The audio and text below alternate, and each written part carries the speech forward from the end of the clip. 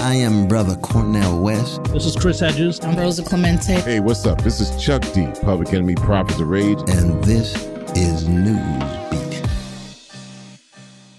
Hey everybody, this is Manny Faces, producer and host of Newsbeat, where we amplify the social justice issues the powers that be do not want you to hear.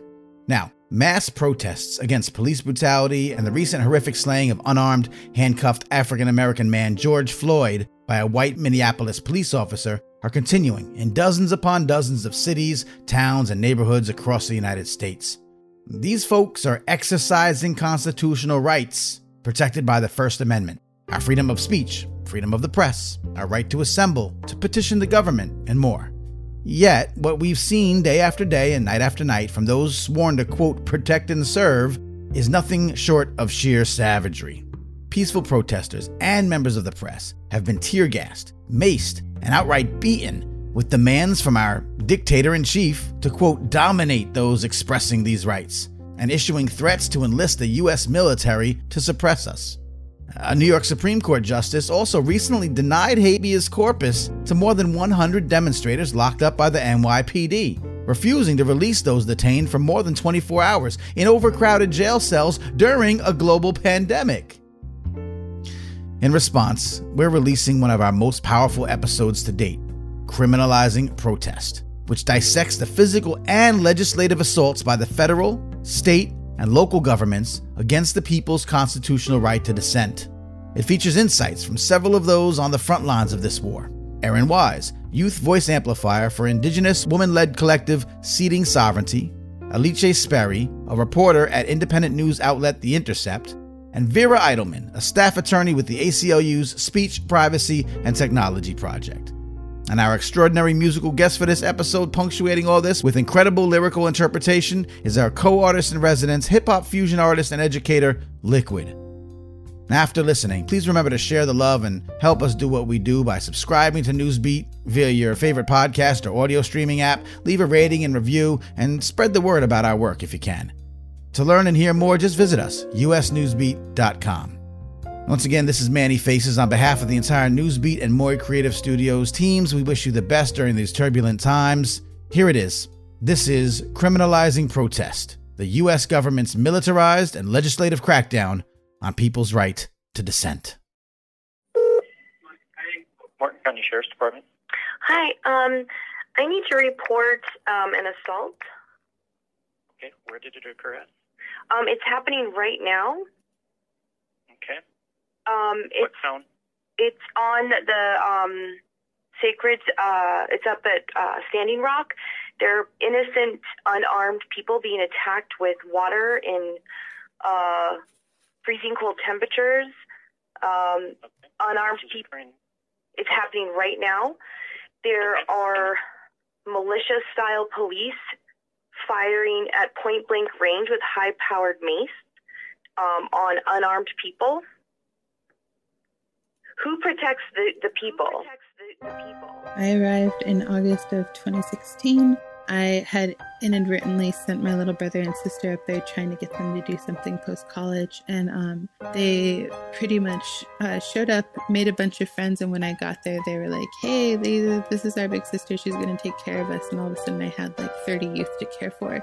In that time, after the International Indigenous Youth Council was formed, we experienced our first act of violence directly from the mercenaries that worked for the Dakota Access Pipeline, and they unleashed dogs on our women and men and had dogs biting and making our people bleed. Are you telling the dogs to bite the protesters? The dog has blood in its nose and its mouth. And she's still standing here threatening. You can't put your blame on the dog. You're an evil woman. You can't put your blame on the fucking dog. That's mistreatment against your woman. You will not do that. That was in September 2016. In October, we had our first use of Brent militarized police force when they came to raid one of our prayer camps. They actually brought in tanks and these MRAPs, various, I guess, different weaponries, like these loud sound equipment monitors that emit this really awful noise that kind of make you want to drop to your knees and you lose all your equilibrium. I have to use headphones or earphones because they have a sound gun that they turn on intermittently, and it freaking hurts. They also brought in water tanks that they didn't end up using until November. At another point, they escalated from the mace that they had been using to tear gas, and the tear gas to the concussion grenades that they shot into the crowds at people. They were shooting military-grade beanbags at us, rubber bullets. We also had several instances of uses of water cannons. Actually, they were pumping the water that we were trying to protect into these water cannons to shoot them at us in negative 25-degree weather in the middle of November. It seemed like what started with, attacks on us from these mercenaries that had been hired by the pipeline companies then escalated to the involvement of the local and state governments, the state-sanctioned violence, which then moved into inviting police and law enforcement from 5 neighboring states that then came in support with the National Guard to stand against a bunch of natives in moccasins fighting to protect water. There were a lot of people, water protectors, activists, allies, who gathered near the Standing Rock Reservation in North Dakota to challenge a pipeline that was being built by the government there through the water of the tribe and creating a lot of other environmental problems. The state and local police reacted quite seriously by surveying and by trying to shut down the protests. The FAA also enacted what are called no-fly zones to limit the ability of drones and other media to document what was happening, especially around some of the biggest police activity that was happening on the ground. The protests were successful in stopping the permit for a bit, but then ultimately the construction continued. And not only the protesters were arrested and affected, but also individuals who were there to document the protests, including reporters like Amy Goodman and also Indigenous reporters. There is an arrest warrant out for journalist Amy Goodman because she had the audacity to be a journalist. She was reporting on the Dakota Access Pipeline and the Native Americans that have been protesting it, reporting on dogs being geared toward some of the protesters in a violent fashion. She got arrested for trespassing.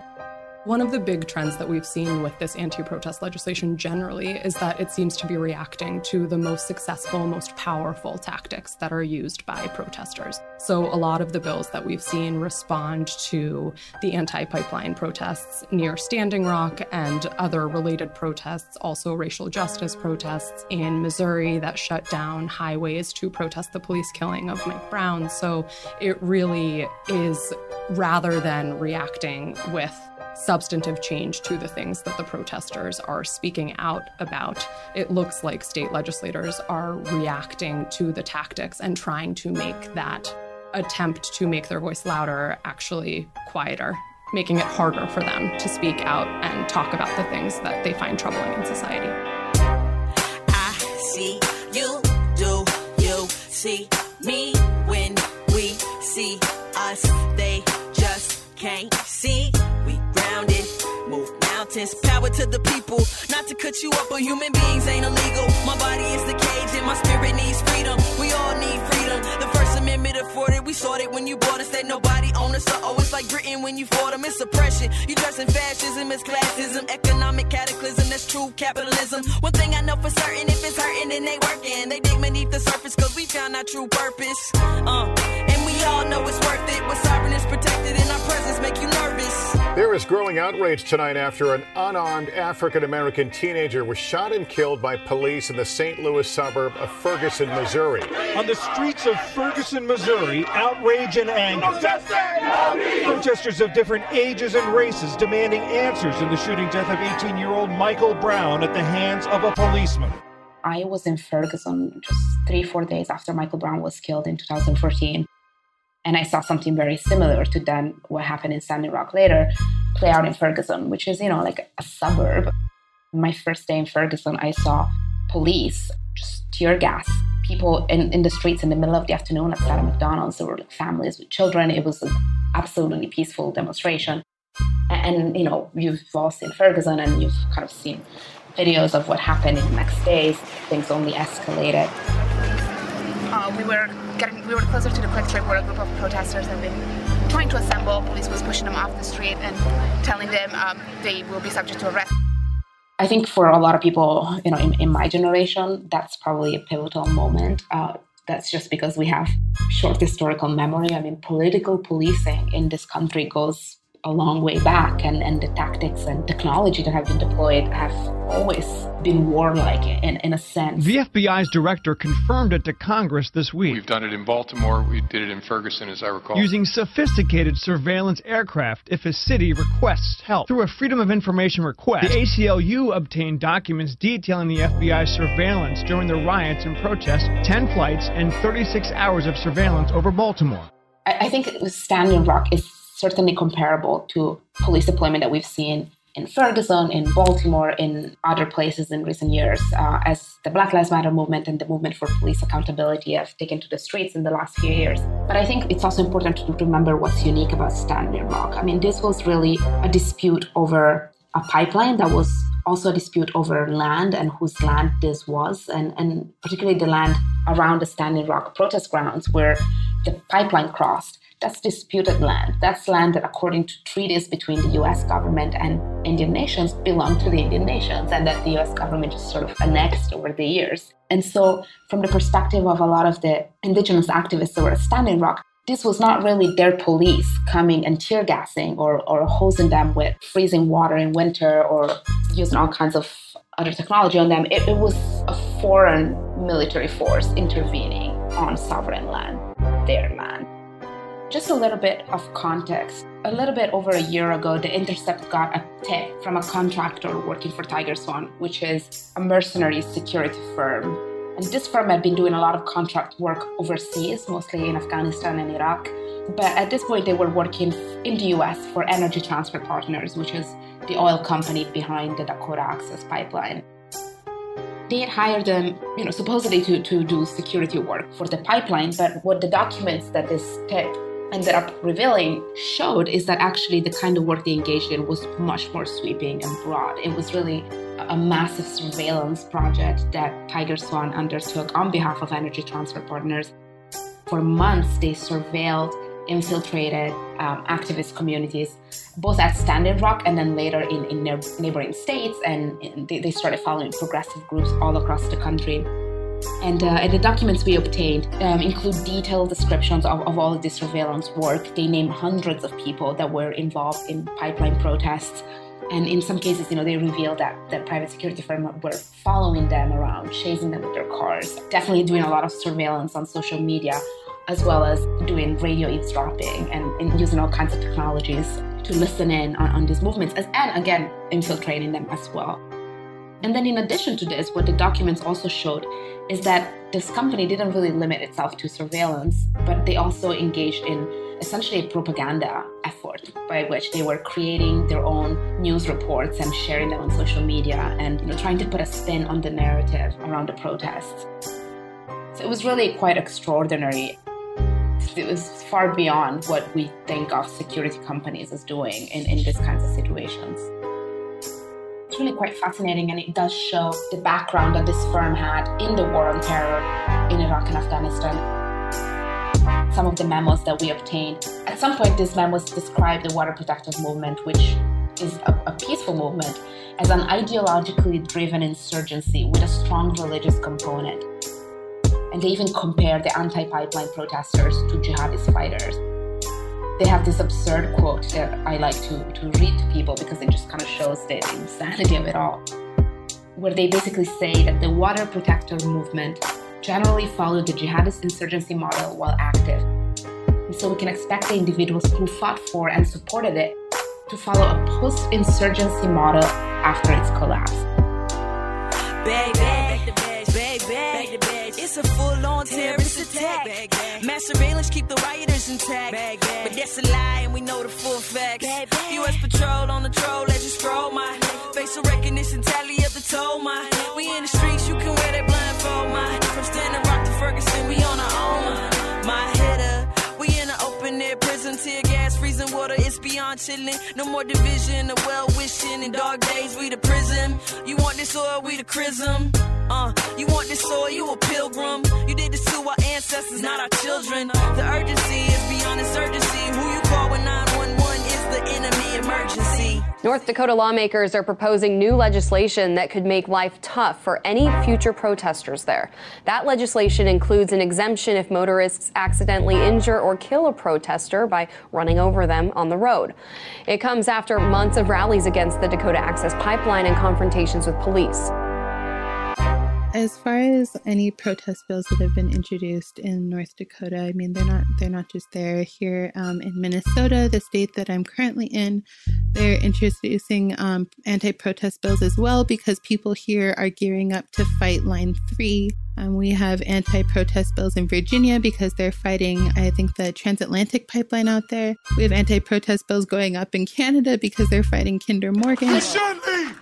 You should leave! Because those seats you sit in will be replaced by somebody who will shut it down!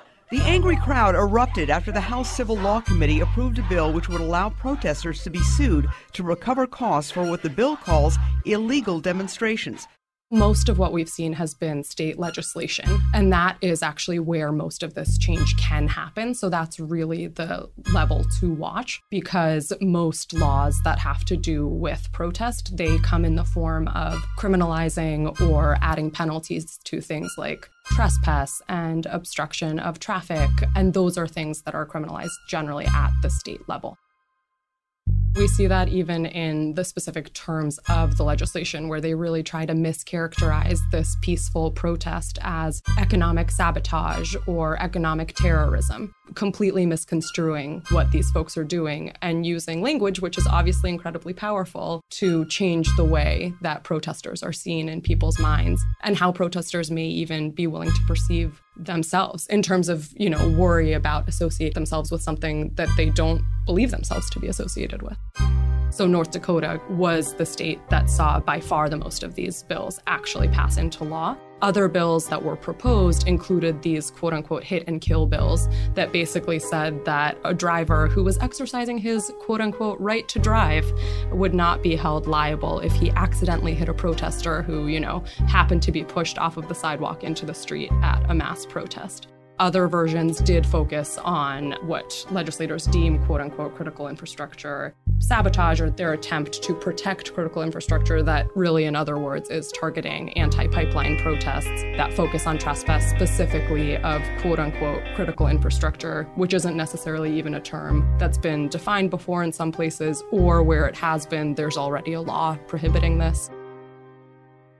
I think what's most at stake right now with the government treating environmental stewards and protectors and defenders the way that they are is that we're standing to lose our humanity. We don't even recognize that life in its most basic and intrinsic form, even in the soil, even in the marrow of the earth, the riverbeds, the waterways, we don't even value that enough anymore. How is it that we're going to march for our lives and save our children, or, stop a war with Russia, or whatever it is, that we're up against due to Trump's insanity? How is it that we're even going to save ourselves if we don't even have humanity enough to allow people that are trying to protect the very earth that we walk upon? We stand to lose resources, of course, we stand to lose more women, right, to the effects of sexual violence that occur with pipeline and extractive communities. And we stand to lose more children due to the lack of resources invested in their communities to suicide. And we stand to see, even in non-Native communities, we stand to see more marginalized communities, likely communities of color, be impacted at various points of extraction, from the extraction of the fuel itself to the plastic that is made, to the lack of water that is in the community, fresh water for the community like in Flint, Michigan. But the incinerators that are there in Detroit are pumping out this awful air that's impacting surrounding communities. So not only does Flint not have water, they can't breathe. And we stand to see so much more from losing our humanity and valuing the earth so little that we don't even value life itself and don't even see a necessity to protect people in any way. I think we stand to lose that, and we're going to lose our home. We don't really have a say in what the earth is going to do. And as proven through time, the earth will shake off whatever's on top of it and reboot. And I 100% wouldn't blame the planet for, thanking us for diligently fucking her up and then making her exit. I think that it would be her right, and those of the ancestors that came before us to say, what the hell? We did all we did so that you could be there, and this is how you repay us. Nothing left for the future, only enough for yourselves. Yeah. These raps will battle the M-raps. We won't bow, we frick when you frack. Friction for your diction on extractivism. Activism is a right, we don't need permission. But 20 states want America great. Since Trump is head of state, martial law awaits. Both Dakotas, Tennessee, and Oklahoma seal their fates. Don't wait, get to the polls before it's too late. You impose a right to drive, I have a right to be alive. Can't trespass on land where my ancestors died. It's mine, who? It's mine. Whose streets are streets? You and I, we seek. Hungry for the truth, so we'll eat the elite. Thirsty for the proof, so we flood in the streets. We on the beat, they on the beat. Who last? We'll see.